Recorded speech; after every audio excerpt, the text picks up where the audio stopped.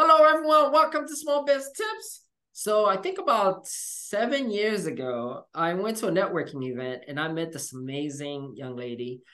We connected, we stay in touch, we've done business together. She's been mind blowing everything she knows about business that I had to bring in here today, guys. Marcie, what's going on? Hey, I am so thrilled to be on this podcast, Julie. I really, really am on this show. You've done so much for me and for people I know over the years, and I know what you're doing now. So thanks a lot. It's really Thank you. Thank you. So, to get the ball rolling, right? Before we go into everything you know about business, who is Marcie? I had a little blank, but I think you said tell them about you, Marcie. Is that what you said? Yes, who is Okay. Marcie? Okay. Marcie. Well, Marcie is a woman who never expected to be in business. Huh. It's very interesting. Business came upon me because I guess you could say I was a sort of a solution oriented person. Okay. I went to New York City right out of college because I was interested in art and in international culture. Mm-hmm. Well, I couldn't get much going there. So I worked at the United Nations. That was very good for international culture. And while I was there, I met people in the media business, in broadcast Oh, and in TV. okay. I ended up in TV. I ended up in TV news. And through that, I began to develop a lot of different media capabilities, and I met tons of people. So let's just skip Wow. about a decade, and I was hired by an IBM joint venture to Uh-huh. launch some new technical products for them. Nice. And in the process of doing that, I started teaching businesses all over the United States and even in Europe how Wow. to communicate their message and build their business through technology. That's awesome. Yeah, well, it came to me. I No, I wasn't love looking it. for it. Been in So, business ever since. wow. So it started that way. Well, let's go back a little, right? Because you said you moved to New York City after Mhm. college. Where are you from originally? Well, I grew up in Maryland. Okay. I went to college in Virginia, but it was one of the very first schools that sent their students to study in Europe if you wanted to go for a Nice. year, for a full calendar year. So that was, Nice. and so then I moved to New York because, of course, it's such an international center. I was never interested in politics, just in the Yeah. way that people think. And that actually has an awful lot to do with the coaching that I've been doing for many years. I know we've jumped into Yeah, that, yeah, yeah. but people think differently depending on their geographical background, on their Yeah. upbringing, on the kinds of experiences they have. And so bringing that thinking into the way we approach our Mm-hmm. business to satisfy the owner as well as to appeal to the public, that's how I think that business coaching fits into Uh, what I've ever done. let's go deeper into that, right? Because you've had a chance to coach a lot of business owners over the years. And you mentioned something about the way they think. What have you seen with the most successful business owners you've coached on how to think, their mindset, compared to the one that are maybe just starting out and haven't reached that level of success yet? Okay. There's no question in my mind that the primary driver, and this is not a new thought, the primary driver of success is it's twofold. It's our attitude, Mm-hmm. our belief in what we're doing, Yeah. and that we can do it. And it's also combined with something that I think is underrated because it's misunderstood, and Mm. that is our core values. Okay. Tell us more about that. What exactly? Because you hear Okay, that term all the time, core I know. values. So, what does it mean, right? Yes. So people say that, well, what are our core values? Well, I heard a very interesting presentation from a very long-term and successful coach years ago that he said, in a way, everybody has the same core values all over the world. You know, we Mm. all want you to be honest. We all want to be respected, things like this. But for me, when we're talking about business, I like my business owners to think about what really it is that is important to them, both on a large level and Mm-hmm. on a, let's call it a picky level. Mm-hmm. So I always say, what are your pet peeves? So maybe your pet peeve is you can't stand for people to be late. Yeah. And I remember having a client, he was a wonderful client who had an auto body shop, and he also had a restaurant on the side, a little restaurant. Mm-hmm. And he was always on time. He was always there before his team was supposed to show up. And they would wander in around 8 o'clock, and they wouldn't have their uniforms on yet. And they'd have an open cup of coffee. And this drove the guy crazy. This drove the owner crazy. So even though being on time may Yeah. not be a masterful core value, if it's something that's important to you as an owner, then be clear on it and communicate it to everyone, including your clients. Because number Okay. one, that'll make your life easier. Yeah. Now, on the little more serious side, if your core value is really that your customers are going to always get the best of you, then you need to communicate that. You can identify what the best is. You can communicate that to your employees, to your hires before you hire them, and you can put that forth as a selling point to your customers. Just 2 weeks ago, might not even been that long, I talked to a young man who has a cleaning business. Yeah. And he'd been doing all the cleaning himself. He mostly cleaned churches. And he finally was expanding to a point where he had to have somebody else. So he brought in a friend that he knew could do the work, and a friend who he respected, and the next to do the work. And the next thing you know, he gets a call from a church who'd been his client for a while. And the church said, I'm sorry, we're done with you. Wow. Why? The owner, right. The owner was just horrified. What do you mean you're done with me? And he said, well, it's been 2 weeks now that we've had this new person on the job. The job has not been that thorough. And last week we found a cigarette butt under one of the pews. Now, how a cigarette butt got under a church pew in the first place, I don't know. But if the owner had communicated very clearly what he meant, if he even had a core value, right? Yeah. About being thorough and doing the very best we can for our clients. And if we're a cleaning company, we don't want a trace of anything there. You'd still have that client. I see. So And it's the core. all. Okay. No, go ahead. No, I was just going to say, and we all know it costs a lot more money to get a new client and a lot more effort than to keep a current client. 100%. So those are just two tiny examples of a core value, some to protect the owner and some to really do the best you can for your customers and know what you want to do. Now, when I'm hearing core value from what you share, it's from the core, right? It's from the owner themselves. It's like a projection of the owner within the organization. That's right. And it has to be communicated throughout the organization so that you can even, I guess, use it for when you're doing interviews, right? Where you're looking for specific core values in the team members you're looking to hire. Absolutely. I advise my clients to put their core values, or at least one or two of the top ones, right there in the ad. Because if I'm reading an ad and I know I never show up on time, and that's one of them, this isn't going to work. And I know it, you know it. It's a filtering process too. Absolutely. Before they can go much deeper than that. No, I like that. I like that conversation. So I'm curious, right, is how many core values somebody should have in their business? Because you have some people that has 50 or 10. Like, how do you determine, okay, this is the amount we should have?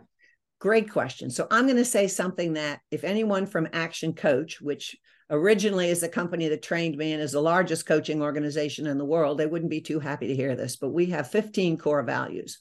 Too much. You can't remember them. Okay. Yeah. I usually advise for around 5. Okay. Right. You can have other principles, but more than 5, it gets to be too much. Gotcha.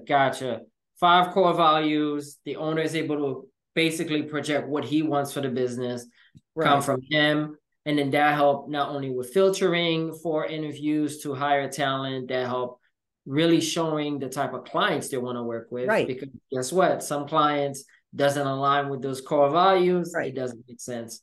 Wow, Exactly.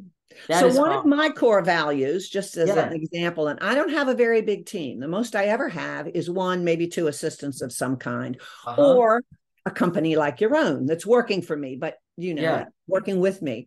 I should say, guys, Joe Bell really works with you. But one of mine is that I always want my clients to feel safe and comfortable. That's the Mm, most important thing for me. Obviously, why? I want them to get value out of what they're Yeah. getting. If my clients don't feel safe and comfortable, then I can't help them, right? Because they're Mm-hmm. always going to have a little wall up. They're not going to be sure if they can really trust. Mm. So the Because core you're in the value, trust business. yeah. Yeah. So the core value has to suit each one of you on the call and the type of business that you're doing. 100%. Now let's dive into your business a little bit, right? Because you're an executive business coach. You work with entrepreneurs and business owners all over. What have you seen has been some of their biggest challenges? Ah, uh-huh.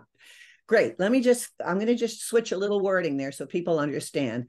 Yeah. Um, I do coach on an executive level, but I don't coach. I used to, but I don't coach executives in companies. I'm strictly about the entrepreneur, the independent business owner, right? Mm-hmm. So I coach the owners of companies, and I have coached from startups to multi-million dollar businesses. Mm-hmm. There are a few things that come up on a regular basis, but I've got some that I've kind of coined. One thing that I think is the biggest myth, and this strikes all size business owners as a surprise. I call it the top line syndrome. And Okay. I think it's particularly applicable in the United States. We always want more in this country, right? More space, more money, more people, more services, right? More is not necessarily better. Expand on that. Okay. So let's say that we want to grow ourselves into, we just have this in our head. I want to be a $3 million company, or I want to be a Yeah. $10 million company. And I've experienced this myself before I was trained to be a coach.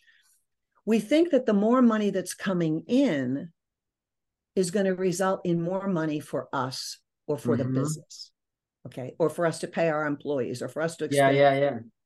But what comes in at the top is how much comes in at the top is not necessarily related to what's left at the end of the day.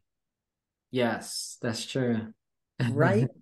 So, one of the things that I do is I start with looking at the financials on not a piecemeal basis, but on a pretty detailed basis.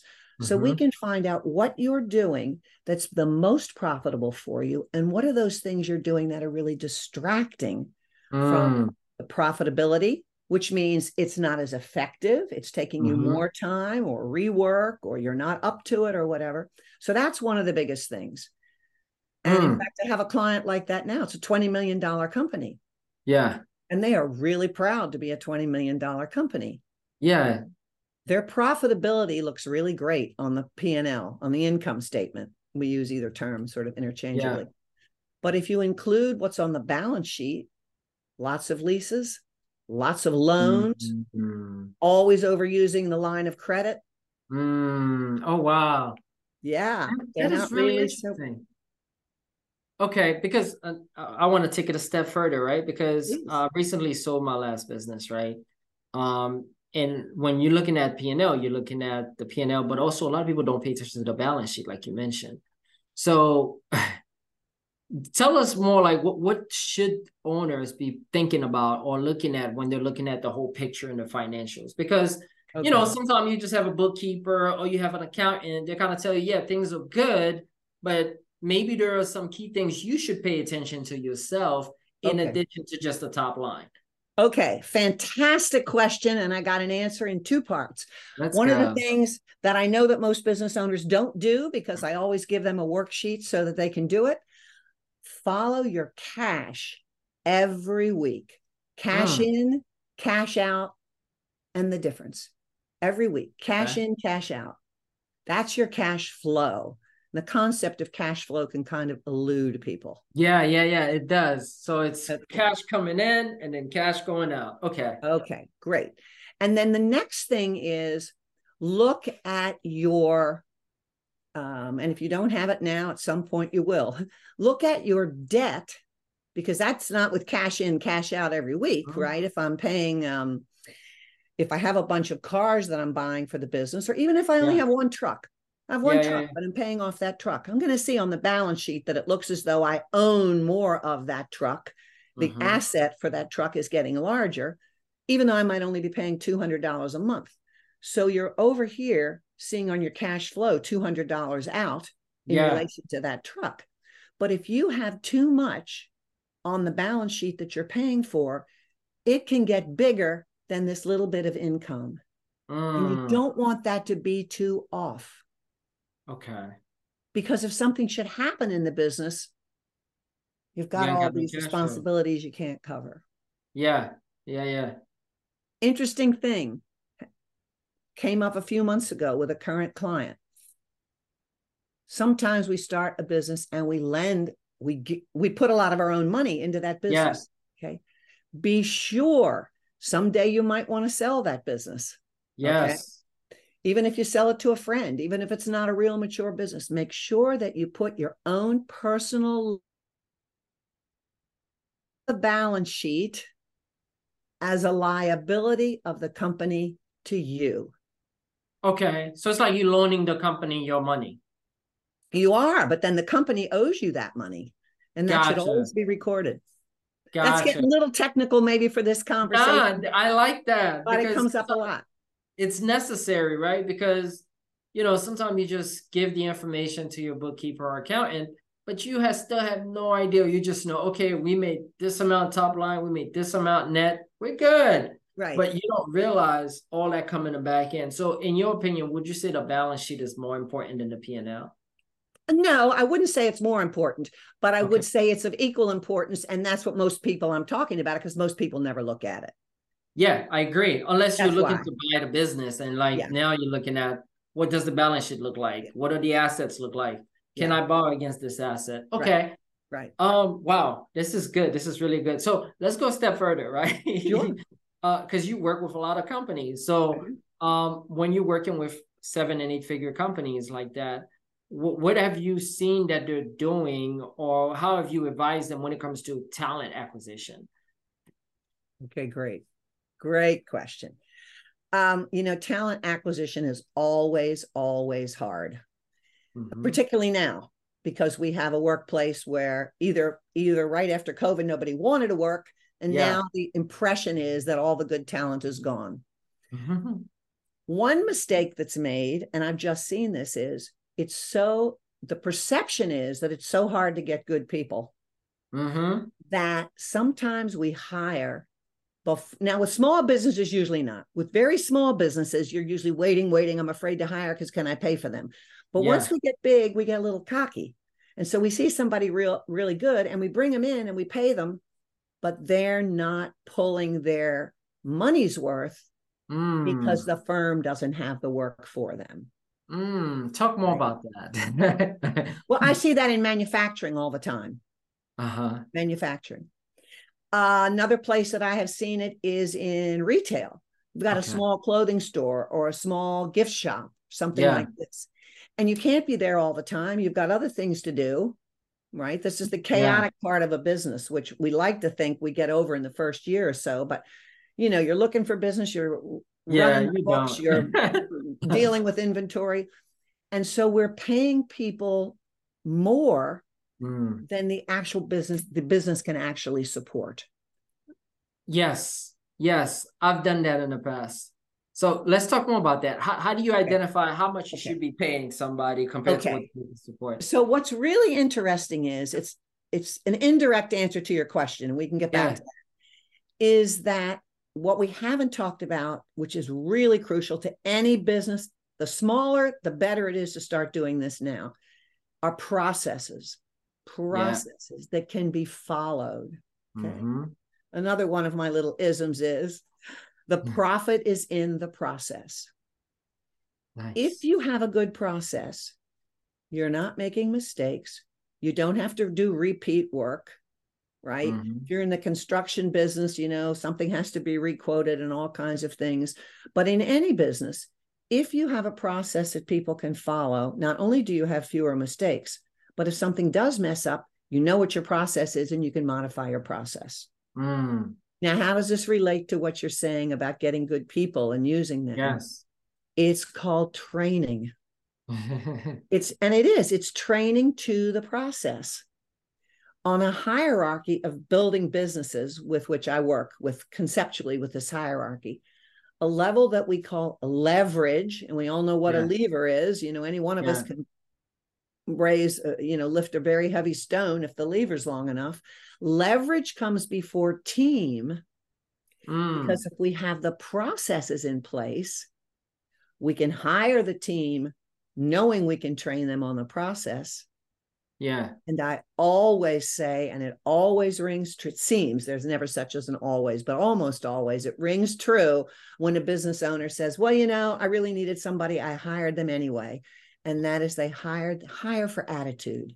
We can train people to do a task if they have the basic ability. Okay. You're not going to train a ditch digger to be an accountant, but if they have the basic ability, you're going to train them if they have the right attitude.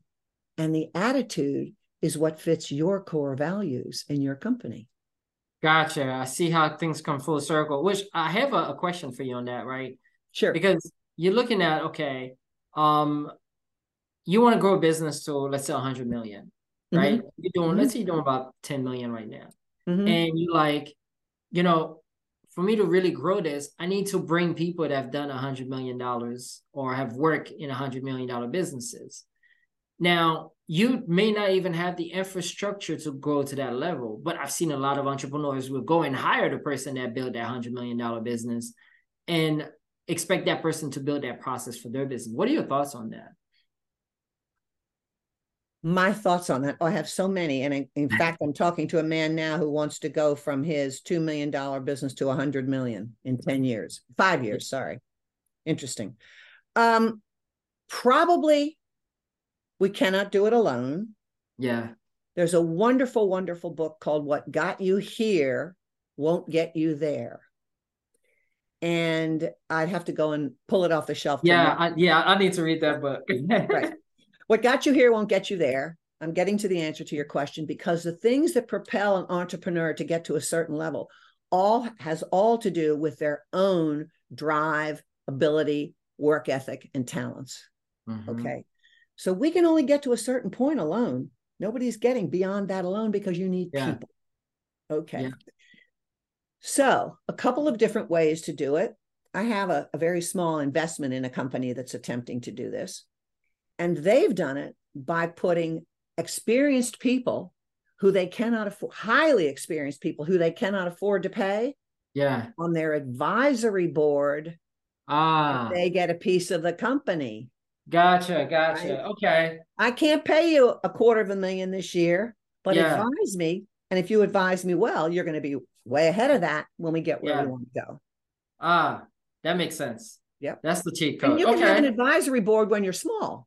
Yeah. You don't need to be a certain level to get an advisory board. Right. Gotcha. The other thing, of course, is acquisition. To make those huge strides, a lot of people take the acquisition route. Yes. Now, you're not going to do that if you're only earning $250,000, or even, you might be able to at $1 million. It depends on who you're looking to acquire. So then you get other partners in who will help you do acquisition and so forth. But, it all boils down to one thing: leadership, leadership, leadership. Wow. People think you're born with it. And there are some charismatic people who may be born with it, right? Gandhi, JFK, even Ronald Reagan had incredible leadership skills because he was able to make huge differences, whether you like what he did or not, in this country. But a lot of leadership can be learned. And I would say, if you want to boil that down, the key to leadership is learning how to inspire and empower the other people around you. Gotcha. Right. Wow. This is powerful. So to kind of wrap things up, because I'm looking at time and just fly by, we might have to have you come back for round 2. Well, thank you. Your questions are great. Your questions are just wonderful. Thank you. I'm enjoying the show. So like, what is that? We got a lot of small business owners that listen to us. Some of them, they're under 100K. Some of them are doing 2-3 million. Some of them doing 10 million. So Sure. what would you say is that one small business tip, that would be that, that one thing that they should be thinking about or should be doing in their business? I don't know if I can say one. I'll try. But, one I've talked about, you've got to understand your numbers. You Yeah. must understand your numbers. The 80-20 rule, that's really important. You're losing money on some clients. We all are. Find out where you're making your money. The second thing I would say is just what I said about using the people around you. Get good people around you and use them, because they have knowledge with which they can provide you, and you would never come up with the information on your own. They're doing things you're not doing. Yeah. And so they're seeing things you're not seeing. And people love to step up and be acknowledged for an idea that they'd like to know their ideas are appreciated and acknowledge the good ideas they have. That brings growth, empowering your people. I love it. I love it. Wow. How do people get in touch with you if they want to work with you? Because, I mean, you're doing amazing work for entrepreneurs. Well, thank you so much. They can reach out to me. The way to reach out to me right now, the best way is just to email me at Marcie, which is Marcie, Hanhart, hand without a D, HAN, heart without an E, HART, Hanhart at actioncoach.com. And just put in the headline, Jewel Bear. Fantastic. Awesome. Guys, reach out to Marcie. She knows what she's talking about. She's an amazing coach and she's killing it. Thanks again for jumping on, Marcie. Really Thank you so much for having me. The best to everyone on the call. Cheers. It's been wonderful.